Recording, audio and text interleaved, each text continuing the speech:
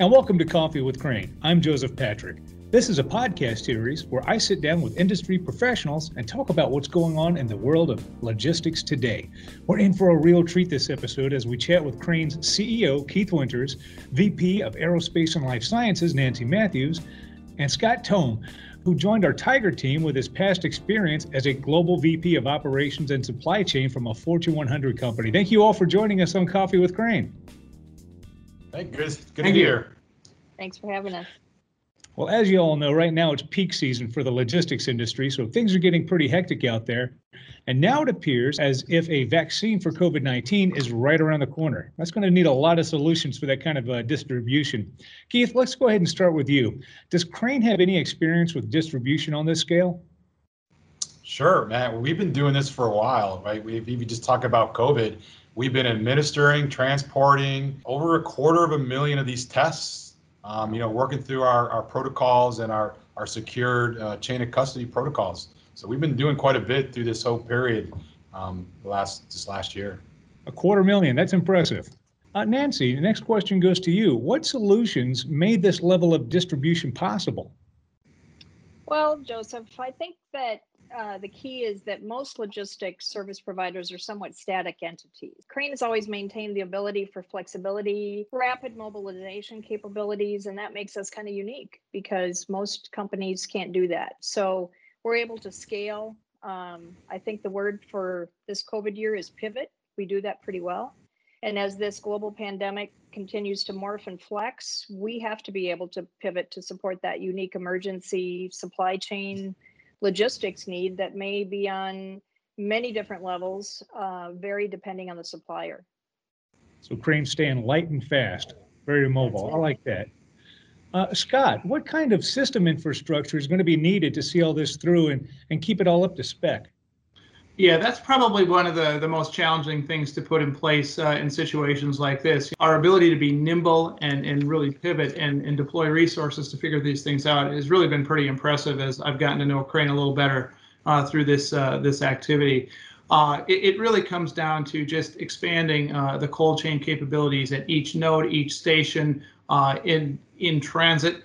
A lot of the technologies exist. We simply need to employ them into what's already a very nimble and robust supply chain. Monitoring is definitely a key that the medical device and the pharmaceutical industry really requires to make sure that anything that we ship arrives where it needs to go in a manner that we know is safe and effective. So when they deploy one of these vaccines and inject any of us, we know it's what it needs to be. So it really comes down to monitoring, control, and proving that you did it with good record keeping. So it looks like Crane is pretty unique in this arena in that we have solutions in place to get this vaccine mobilized quickly, properly packaged in cold weather containers, and a way to track and trace all of it. You know, for a company of this size, that's really hard to ignore. Let's, I tell you what, let's drill down a little bit and get into some more details. Keith, what has Crane done to ready itself to distribute this vital vaccine? Well, as you got introduced to Scott, we went out and got some expertise. So we've been investing in people. He has got a pharma background, right? Moving tissues and vaccines. So we've, improved our knowledge base and intellectual capital in the organization. We've staged equipment and assets in multiple origin and destination pairings throughout the world. Certainly cold storage has been mentioned here. So mobility, that we can store things not only upon arrival, but even in small little communities around the globe where we need to do that. So I would just say real estate, assets, engineering, people, and even monitoring equipment, which you just mentioned, has been really where we've been prepping and testing and trials throughout the last few months. Most excellent. So we're ready to go. Nancy, this vaccine is right in your life sciences wheelhouse. What solutions are in place to ship these from your perspective? Well, as Keith mentioned, having the ability to support variable temperature requirements, because the different vaccine manufacturers have different requirements, ranging from -80 C all the way to 2 to 8 for the actual administering as we understand it today. And some of that is still evolving. So That requires us to, again, flex to be able to have variable temperature solutions available in a mobile manner all around the world with monitoring 24/7, visibility for us and potentially for the client, and of course, strict security and quality protocols that are going to satisfy their unique quality requirements within their own organization. So different clients with different needs across different destinations, across different spaces. This is going to be pretty tricky. Scott, can you tell us more about the configuration and the packaging and the transport components required to meet all of these different temperature requirements? Sure, Joe, I can certainly do that. What's unique about this is just the requirement of maintaining a cold chain to minus 60, 70, or 80 degrees C. That's very unique and only done in a few places in the world. So just the tremendous care that goes into the insulation capabilities of the packaging is critical. The dry ice component or other super ultra freezer type environments that we need to create, on the ground, at station, in transit, airplane, over the road, and then just the transition of each of those steps to make sure that these packages don't get above their temperature limits is really, really a challenge, for the entire industry, especially when you consider the scale of this thing being, it's historic in terms of how big it is, which really creates the opportunity for a company like us, like Crane, to take the infrastructure we have, add these features on top of it, and be able to deploy this end to end. So it really comes down to the ability to manage those temperatures, insulation, new technologies that we've not frequently engaged in at a whole new level. So we keep talking about tracking. I've heard tracking a few times. Let's get a few more specifics on that. This is going to be a question for all of you. So how do we ensure these shipments are going to be arriving where they need to be and track it all? Keith, let's start with you. Well, validation and these workflows and processes, following them, documenting them, trial and tested that we can do that and proving that, which we're doing, and we have the supporting documentation for it. I would tell you that's the first one. Validation of workflows. Excellent. Nancy? Well, I think we have multiple partners that we have had under contract for, some of them for decades, that each will offer us opportunity to fulfill the requirement of an individual manufacturer as that may play out, working those relationships that we've maintained and need right now, those partnerships to fulfill the requirements of the client. And Scott? Yeah, I think what's really key is having our work instruction well defined, make sure people are adequately trained to know, not only what they need to do, but why it's important, so that we really pay attention to every detail. As Keith mentioned, the word validation, that's a big term in the pharma industry. And that just basically means that you set out to prove exactly what you were going to do. Great answers, everybody. So if I'm understanding you all correctly, Crane is ready to roll because it has real solutions in place, a keen sense of urgency, proper shipping and modalities for these medical supplies, and a way to ensure that it stays shipment stable and traceable. It sounds like y'all got your act together. Now, once the vaccine is announced, that's going to be like a racing gun going off. Lots of things are going to start moving quickly. Keith, what would you say is the best way to make sure things run smoothly? Well, we're set up to be flexible and nimble. We think that there's three pillars to this, which is certainly the planes, storage, temperature control, whether it's mobile or stationary, and then ground transportation, right? And so we think those are the three pillars. You kind of heard us talking about it, how we're planning to get around that. And we're going to support. I mean, not one company can do it all. So the companies that have static infrastructure today, they're still going to need our help, right? And then there's other people that are just going to need our help. And so our thing is to be flexible and nimble, working through those three pillars. Three pillars. I like that a lot. Nancy, what aspects of these three pillars does life sciences play in? Oh, all of them, Joseph. Definitely all of them.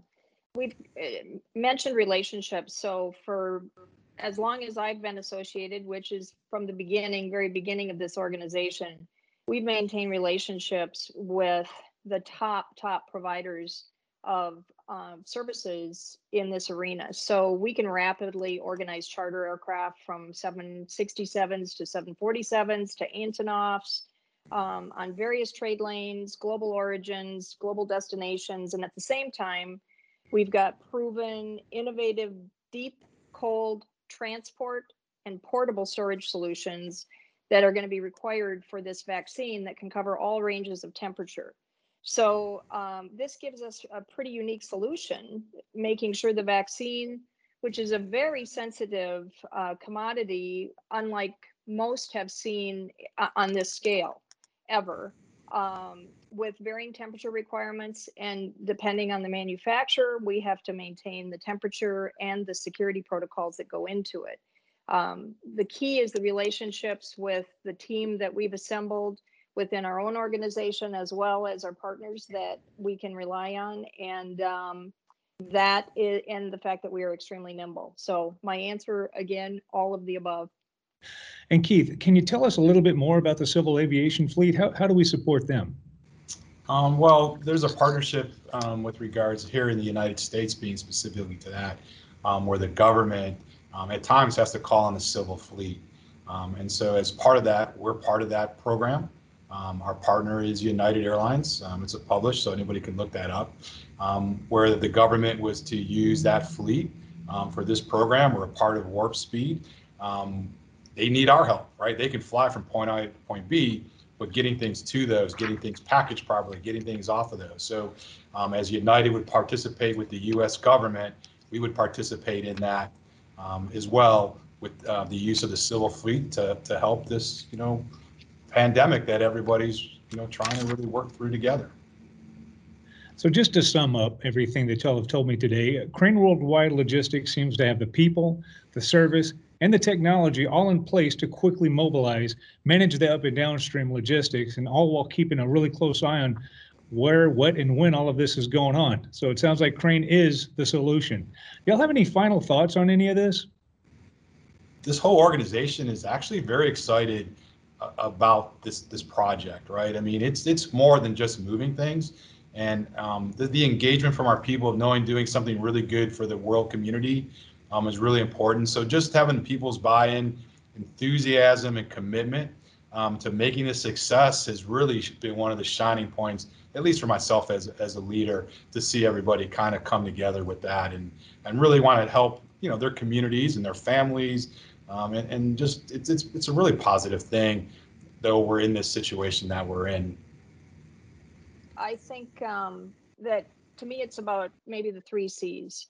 Capacity. There is a shortage of capacity to be able to maybe make this supply chain work on a global level with traditional means, and Crane offers capacity. Communication is something that everyone needs and will be potentially the most critical part of all of this communication, whether it's visibility for a control tower or just being able to flex as something changes rapidly. And then confidence that as a team have the solutions. We have vetted this, and we have leadership that's extraordinary, from Mr. Winters on down, to support this on a global rollout without challenging anything outside of what we know we can accomplish. And I think that is probably where I take it with those 3 C's. I like that, 3 C's. Scott, any final thoughts? Yeah, as I engage with Crane, just several weeks ago for this activity, and just to put this in place, I was a client of Crane's for a long time, and of all of the logistics companies that we did business with when I was in this role at St. Jude Medical and then Abbott Labs, Crane is best positioned to be able to move quickly in this direction and put a meaningful solution in place. And I don't just say that, I actually experienced it. Some of the most challenging things that we had to deal with, as Keith mentioned earlier, shipping tissue from all parts of the globe to all other parts of the globe in less than 96 hours and holding temperature, is a pretty good indication of the types of lanes that Crane is comfortable inventing and then maintaining and operating consistently. I can't think of anybody that has that capability and depth. And as I've engaged now more as part of the organization rather than from the client side, I'm getting to see firsthand exactly why that was possible. It sure is exciting being part of this solution with all of y'all. Unfortunately, that's all the time we have for Coffee with Crane today. I'd like to thank you all so very much for your time and wisdom. Keith, Nancy, Scott, thanks so much for being here and giving us all of this information. Thank you. Thank you, Joseph. Goodbye now. And thank you for listening. Join me again soon for another Coffee with Crane. Goodbye now.